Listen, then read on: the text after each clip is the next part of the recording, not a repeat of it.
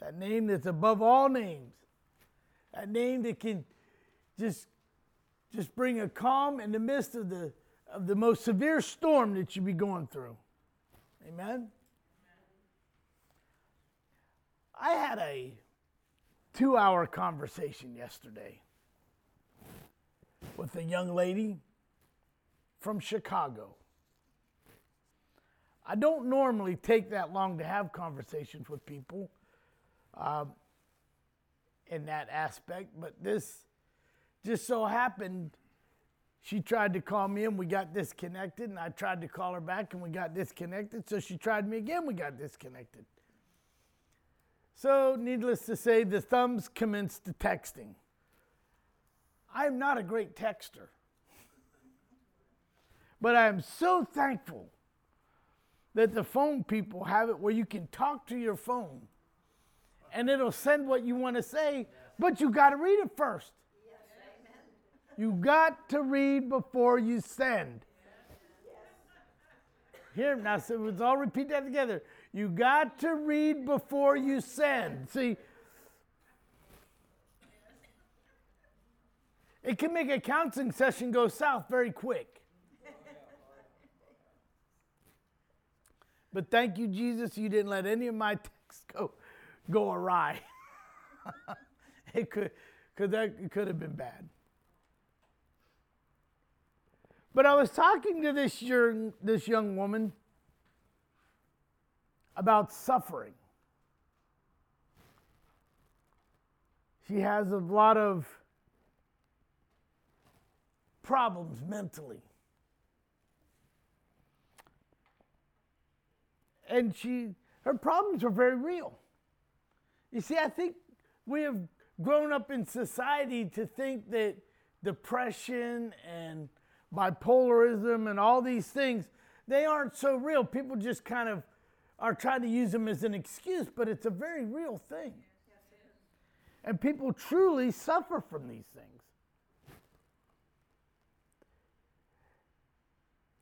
And I told her yesterday, I said, you know, the reality is this, and I won't use her name, but because I did encourage her to watch this message today, because I had already written this prior to, well, actually, I was kind of writing it as I was talking with her. I was doing this. My wife is always amazed. She's so wonderful. You know what? Tomorrow will be 36 years that wonderful woman married me.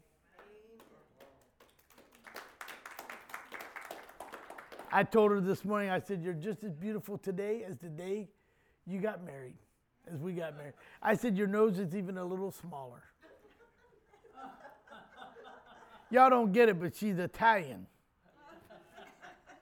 And if you would have known her grandmother, you'd know what I was talking about. Remember Grandmama? This woman had a nose like nobody's business. Woo! You could do a dive off that thing. No, just kidding. I hope the rest of the family's not watching. Now I've just caused a family war, didn't I? No, Grandma, she was very precious. She loved the Lord. I tell you, I've never met anybody that spoke in tongues like her. And she just, when she died at 101, they were taking her out of the assisted living where she was at, and all the fire alarms went off in the place. And they couldn't figure out why. Nobody set them, nobody touched them, and they got her outside and they shut off. Amazing. I guess she was letting heaven know she's on her way. The only thing I can figure. And Jesus probably needed that warning, because she just is, I don't know how to say. Every time I'd go see her, I'd say, Grandma, what are you doing? I'm writing a letter to the president. She was always writing to president or a congressman or a congresswoman about something that wasn't right. And it's all because they were spiritually wrong. And she was trying to get them back on track, how they needed to get the Bible back in the White House and all of this. And she really worked diligently on it. She got a numerous amount of rejection letters. thank you for your letter, but we're not considering this kind of thing. But that didn't stop her. Every week she'd be writing another letter to the president. They should have known her by her whole name. I'm surprised they didn't have the Secret Service at her house. As many letters as she would write. She knew that her country was in trouble. She knew that if things didn't change, the people of God would soon suffer. Suffering is a very real thing. So many people, like I said, they seem to reject the thought, but in 1 Peter 5:10 it says, "But the God of all grace, who hath called us unto his eternal glory by Christ Jesus, after that ye have suffered a while, make you perfect, establish, strengthen, settle you. To him be glory and dominion forever and ever." As I pondered that scripture yesterday, as I had read it, I got thinking about what brought this piece of conversation on to Peter, because he was talking about suffering. But when you back up a couple verses and you start at verse 8, you see why he so strongly talks about the suffering. It says, "Be sober and vigilant, because your adversary, the devil, as a roaring lion, walking about, seeking whom he may devour." You see, he understood what it was to have the adversary trampling at your feet. I know there are some of you here this morning that have faced some pretty hairy things. The government's been on your heels. There is suffering. Who can deny that there is suffering? There's much suffering today. Just look around. I used to try to empathize with Virginia with her aches and pains and her suffering, and now I know what it is to have those aches and pains and suffering. I haven't slept good in a week. I find myself on the couch almost every night because I have this tendency to lay on my left side. I love laying on my left. It's so comfy. But see, I have a problem on the left side now, and I can't lay on that side. So when I lay on that side, guess what? I'm reminded I can't lay on that side, and I'm awake with pain, trying to figure out what I'm supposed to do. So I get up, because I don't want to disturb my sleeping beauty or the little black thing that sleeps down at the bottom of the bed all nice and comfy, snoring away. Yes, Bella does snore. And I go out to the couch and try to make myself as comfortable as I can. And I'll sleep out there for a couple hours. The pain goes away, and I come back to bed. The thing would be, you know that it's comfortable out there, the pain goes away, so you should stay there. You see, when we're in the midst of suffering, and the suffering subsides, we think everything's all right. It's like Bob, he turned some new dirt and they come to his house and said, "You turned it the wrong way. You got some plants out there on your fence. They're too close to the road. You got a tree back there. It's too big. It's got to be shaved up." You see, and it just that kind of needling at you causes you to suffer. I go back to bed, and my sleeping beauty, she's over there sleeping away. Bella's got the snore going on, and I get back in bed. And the first thing I do without thinking is lay on my left side. Instantly, I get back up. I'm like, what was I thinking? I've got it down now. I usually lay on my back when I get back in bed now, and I'm good for a little while till I roll. But why do we have suffering? Why do we have suffering? We have suffering because we're a part of a fallen race. How wonderful, I was thinking about this, how wonderful things must have been prior to the fall of man. Have you thought about a perfect habitation? No problems, just beauty everywhere you looked. No sickness there in the garden. No need for a doctor. No sorrow, no need for worrying and crying and heartaches. No death. So there was no need for funeral homes and cemeteries. A beautiful, picturesque place. But because man has to do what man has to do,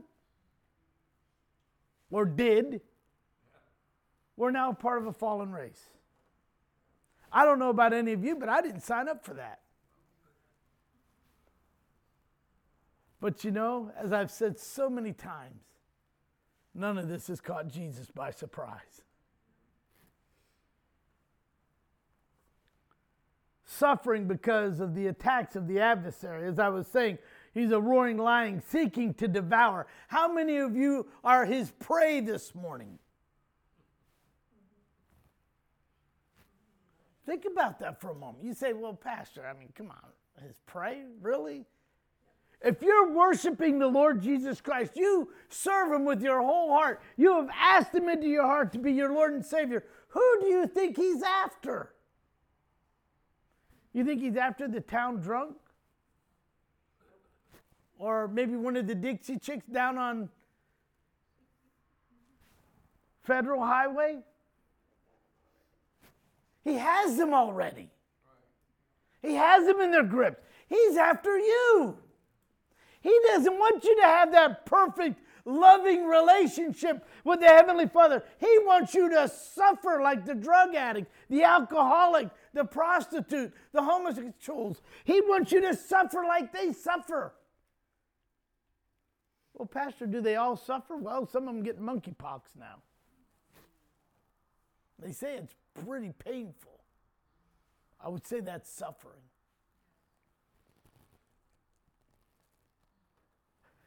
We've known about persecution. The persecution of believers throughout the centuries, that's nothing new. Jesus said that they hated him first, so how much more are they going to hate us?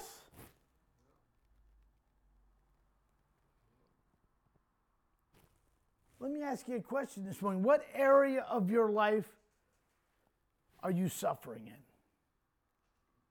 You see, a lot of us don't like to talk about suffering. A lot of us don't even think this is an appropriate subject for a Sunday morning church service because we're here to be lifted up and to be encouraged. But Jesus wants you to know that we all suffer.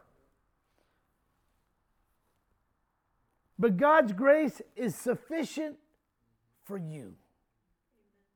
Paul tells us in 2 Corinthians 12:9. And he said unto me, my grace is sufficient for thee, for my strength is made perfect in weakness. Most gladly, therefore, will I rather glory in my infirmities, that the power of Christ may rest upon me. So what is he saying? Although God did not remove Paul's physical affliction, he promised to demonstrate to him his power. He was going to demonstrate his power through Paul. Think about this. This guy's in a prison cell, suffering, being tortured. You know, this is not a pleasant place. And here he is. He begins to sing praises. And what happens? The shackles fall off. I wonder what kind of songs he was singing. You ever thought about that? There must have been some powerful songs for those shackles just to fall off, the doors to come off their hinges.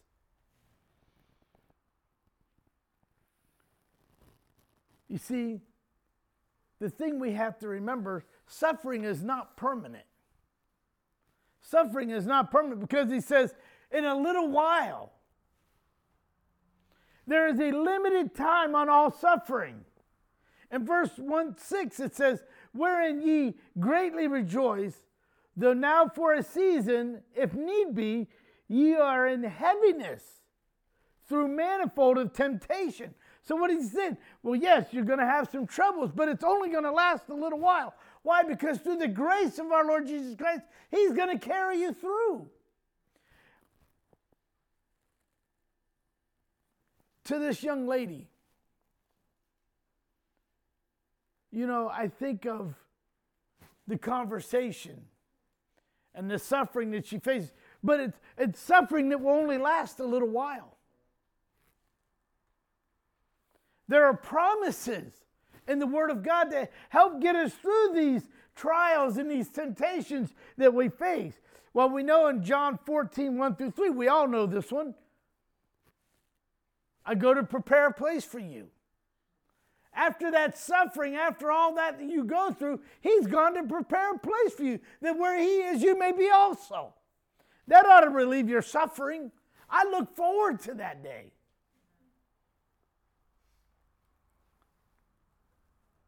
And Philippians 1:23 says, to depart and to be with Christ is far better. I had one guy tell me that, well, you know what that means. And I said, no, we were having this discussion.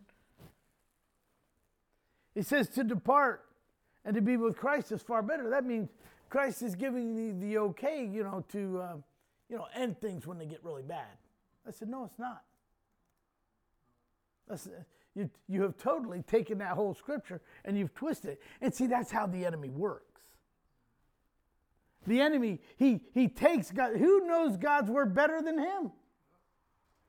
And he'll take those words and he'll twist them in the right mind of those who are suffering, those who are afflicted in the mind, and take those words and say, look, this is what it says. Kind of feeding you a little crumb. To be absent from the body is to be present with the Lord. Our future is bright when we continue to lean upon God's promises. Yes, there's suffering. Our suffering, God is preparing us through suffering. God is preparing us for glory through suffering. He is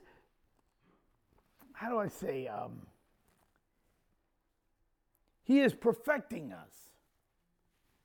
What does that mean? He's maturing us. You see, every time we take the Word of God and we begin to read, we're becoming mature Christians because we're reading and we're asking the Holy Spirit for guidance and understanding to understand all that we go through. My grace is sufficient for thee, for my strength is made perfect in weakness. He's telling us, he is maturing us. He is building our faith. He is establishing us. How is he doing that? By building our faith. He is strengthening us. He is placing us on a firm foundation. Let me just tell you, if you're walking on mucky ground, I got a solution for you. Right here. If you're walking on mucky ground, pick up your word, begin to read it and study it.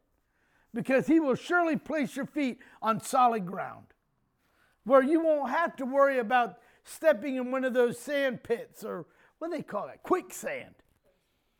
They say you step in that stuff and it just sucks in. The more you move, the more down you go. I've never seen this stuff, never experienced this stuff, but I don't know how far down you go. I don't know if it's just a little ways or all the way.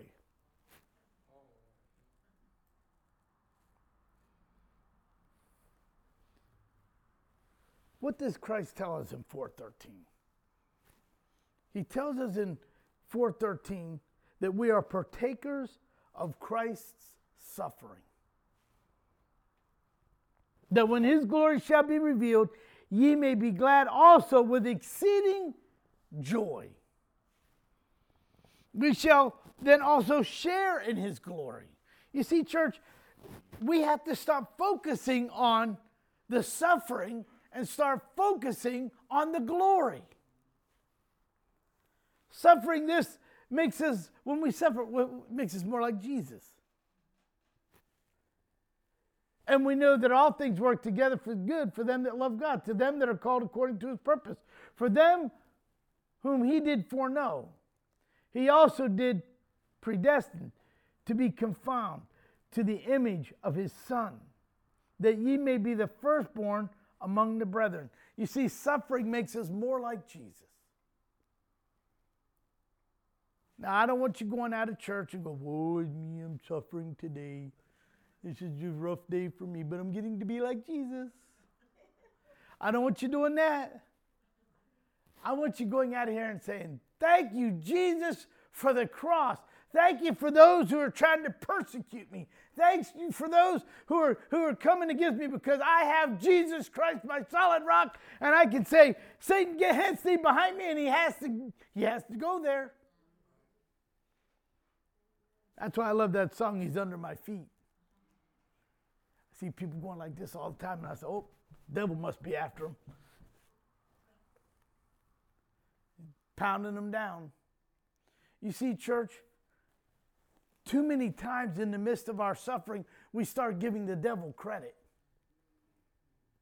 We start giving the devil credit. Oh, I shouldn't have done that. Oh, I don't know why I did that. I don't know why I'm suffering like this. I don't know why I can't get through this. I don't know why my depression's beating me so. I don't know why this is happening and why that is happening. Listen, quit giving him credit.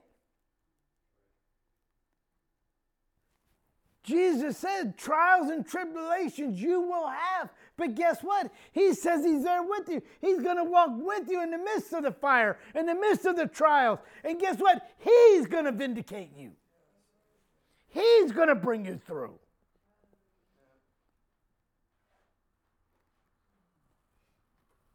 We understand suffering.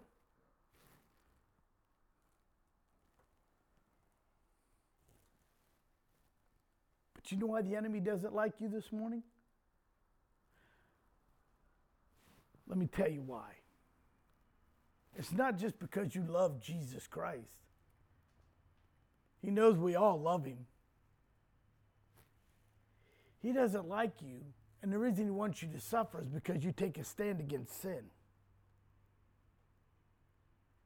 See, when we take a stand against sin, then all of a sudden the fiery darts start flying our way. Why? Because he wants you to trip up. He wants you to understand, oh, these people are suffering. I want you to know how they suffer. That's not how it has to be. See, because we have the Lord Jesus Christ. He is our shield. And he can block those things. I was thinking of Joshua 1:9 when I was thinking about taking a stand against sin. And I was thinking about what he had to say. And I love the fact that this morning, as I was thinking about that, I forgot it's on the wall. Be strong and courageous. Do not be afraid or discouraged. For the Lord your God is with you wherever you go. So no matter what you're facing, Jesus is there. No matter how you're suffering, Jesus is there. And guess what? He's going to carry you through. He's going to give you the victory that you desire in your life. He's going to show you how to get through it. And he's going to get you through it. All these earthly gains are temporary. But God's glory is going to last forever. You see, his glory and his dominion last forever. It's not a part-time thing. You see, Satan, he's only part-time. I don't want to have a part-time boss. I want to have a full-time boss. I want to serve somebody who knows what I should be doing, when I should be doing it, and how I should be doing it, and then making sure I'm doing it in his will and not my own. You see, that's what makes me be able to have that smile every day. That's what makes me be able to get up in the morning and say, thank you, Jesus, for that popcorn ceiling. Because I can see it. I can say, thank you, Jesus, when I stand up. And I go in the bathroom and I look at it and go, ah! You know, kind of scary first look, you know. First glance, it's a little shocker. Then I realize it's me in the mirror. And then I say, oh, Jesus probably said, oh, what a fine-looking young man. No, just kidding. I wouldn't ask Virginia that first thing in the morning. You see, church, when I appear and I look in the mirror, I'm not looking at me. I'm looking at what Jesus created. I'm looking at a person who's going to do something for Jesus that day. I'm looking at a person and saying, how can I serve Jesus today? Jesus, what can I do for you today that will bring glory and honor and praise to the King of Kings and the Lord of Lords? What can I do, Father God, for the people who are dying and hurting and suffering? How can I minister to them? Lord Jesus, give me the words that you want me to speak to those that I come in contact with. Because I don't know what they're going through. You don't know what they're going through. But what we want to know is how to minister to them in the midst of their suffering. Church, I don't know about you. I don't want to suffer. But I know it's a part of being a body of Christ. But I also know that he wants to help us in that way. So I ask you this morning, what areas are you suffering? What areas are you struggling with in your life?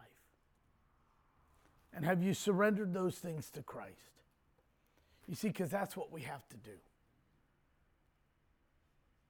That's what we have to do. We pray for one another. We encourage one another. We love one another. Now, I know there are some of you in here that say, well, there's a few people in our church, I think we could do without. They could probably, if they went to another church, it really wouldn't be so upsetting. It would be. You know why? Because Christ doesn't want you to think that way. I get upset when people leave our church. I get upset when somebody's not here because they're upset with someone else. Because I know it grieves the heart of God. Not me. I can't do anything to fix it. But Jesus can. And with Jesus, all things work together for what? Good. Thank you, Jesus. Thank you, Jesus. Father, I thank you today. Lord, I thank you today for all that you have taught us. Lord, I pray today for all those who are suffering with bipolarism, depression, all these other things, all these other mental illnesses. Lord, I pray, God, that you would begin to touch their minds, touch their faculties. Lord, let them see that you, Lord God, can be in control of all the... And Lord, they just have to kick the adversary out. They only need to confess that you, Lord Jesus, can do something about their situation. And Lord, I know that you will do that. I know that you will touch them and that you will heal them. Lord, I pray that they would truly understand how you work and how much you love them. Lord, you love them as much as you love us. So much so that you gave your life for them. And I pray this morning, Jesus, that you would have your way. Lord, have your way in each one of us this morning. May we truly know the Lord of Lords, that our Savior, our King, is working on our behalf. No matter what our suffering may be here on earth, Lord Jesus, you are with us. And we're thankful for that. And we give you the praise and the glory and the honor. For it's in Jesus' name we pray. Amen.